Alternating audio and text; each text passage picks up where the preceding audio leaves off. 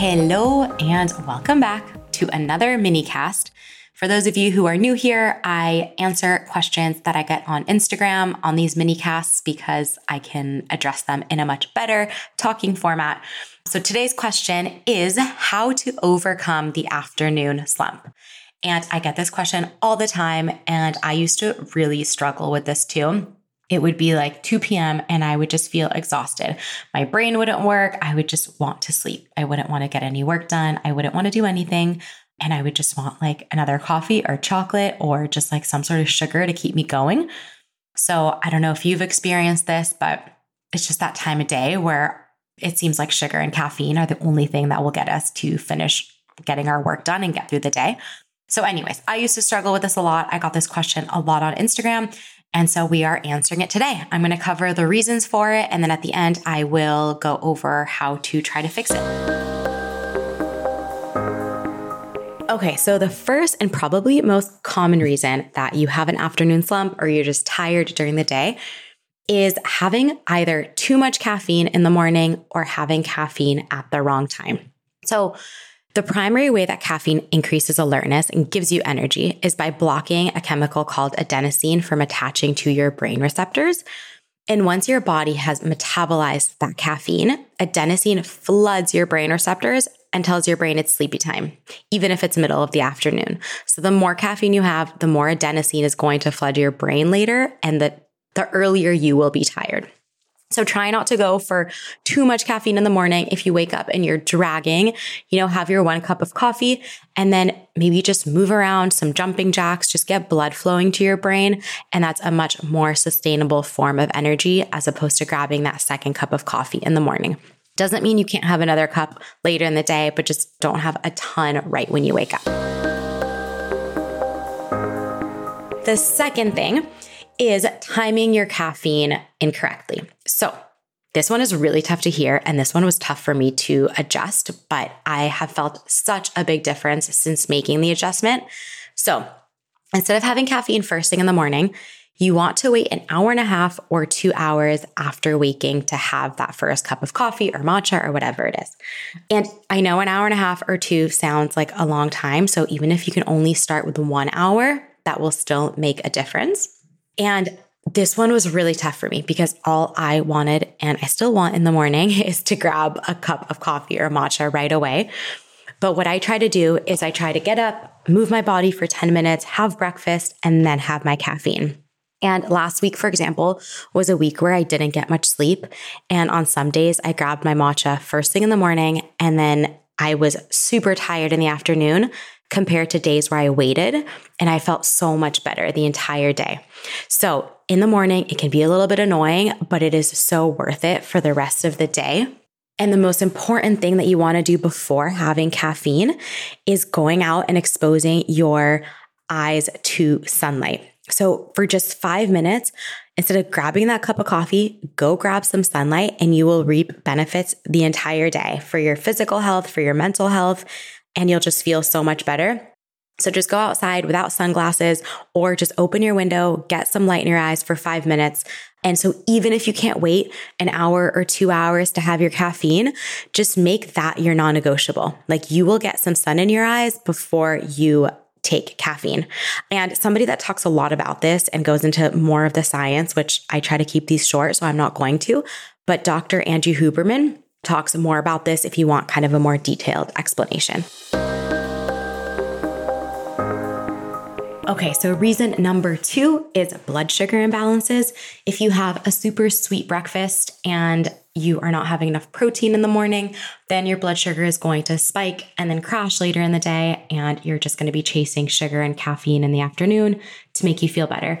So make sure that you're having a balanced breakfast with enough protein and some fiber, and save the carbs for later. Okay, excessive stress is another one. When stress is chronic, or like the brain adrenal axis keeps triggering the adrenals to produce more and more cortisol, this leads to adrenal dysregulation, and this can leave you exhausted and depleted, especially in the afternoon. So if you feel like stress is like a really big part of your life, which it is for a lot of us, try to just do like one de-stressing activity in the morning or at night or wherever feels good for you. But just know that chronic stress over time is going to make you exhausted regardless of how well you sleep and how much caffeine you have. I know that's easier said than done, but it really can start with just like 1 minute of breathing or 1 minute of journaling or something super small. Okay, next up is dehydration. Super easy one to fix, which is why it's my favorite. Your body loses so many fluids and electrolytes during the day, especially over summer. And research shows that even mild dehydration can cause your cells to shrink, including brain cells. This can obviously result in you being tired, like less memory capacity, headaches, and just poor concentration. So make sure that you're hydrating. And with hydration, I find that the most important thing is just making it visible. If I don't see my bottle, I forget the entire day to drink water. So making it visible. And if you're not somebody who enjoys just plain water, then drink some sparkling water with lemon, or make tea in the morning and then keep it in your fridge and drink that throughout the day. But just finding a way to make yourself hydrate during the day is really, really important. And then when you reach that afternoon slump, try to prevent the dehydration, obviously. But if you reach that afternoon slump time and you want to reach for that 5th cup of coffee, ask yourself, have I hydrated today? Maybe I just need some water for my brain cells to get back to normal. And last but not least, a really important one that's often missed is any underlying conditions, especially gut issues. Any sort of gut issues or gut imbalances can really lead to tiredness, brain fog, lack of concentration. And that's because, as you know, the gut is very strongly connected to your brain. So anything that's going on in your gut is going to affect your brain and your energy levels. So making sure that you're addressing anything underlying and getting to the root cause of what's going on. Because what we often do is instead we just add more and more caffeine, and that just makes the issue worse. Okay, just kidding. I actually forgot a really important one, and that is lack of movement the entire day. And so a lot of us have to sit in front of our computers and our desks, and there's nothing we can do about it. But making sure that you're just, whether it's just moving around your room or taking a walk outside or getting a standing desk. Now there's those super small treadmills that you can even use under your desk, which make a really big difference. It's such a small investment for the benefits that you'll reap from it. I actually just got a treadmill in my office, and when there's calls I can take walking on the treadmill, I'll do that. And I get such a boost of energy. But if you don't have room for that, you can take a walk outside. You can do some jumping jacks, just get some blood moving to your brain, and then ask yourself if you need that 5th cup of caffeine.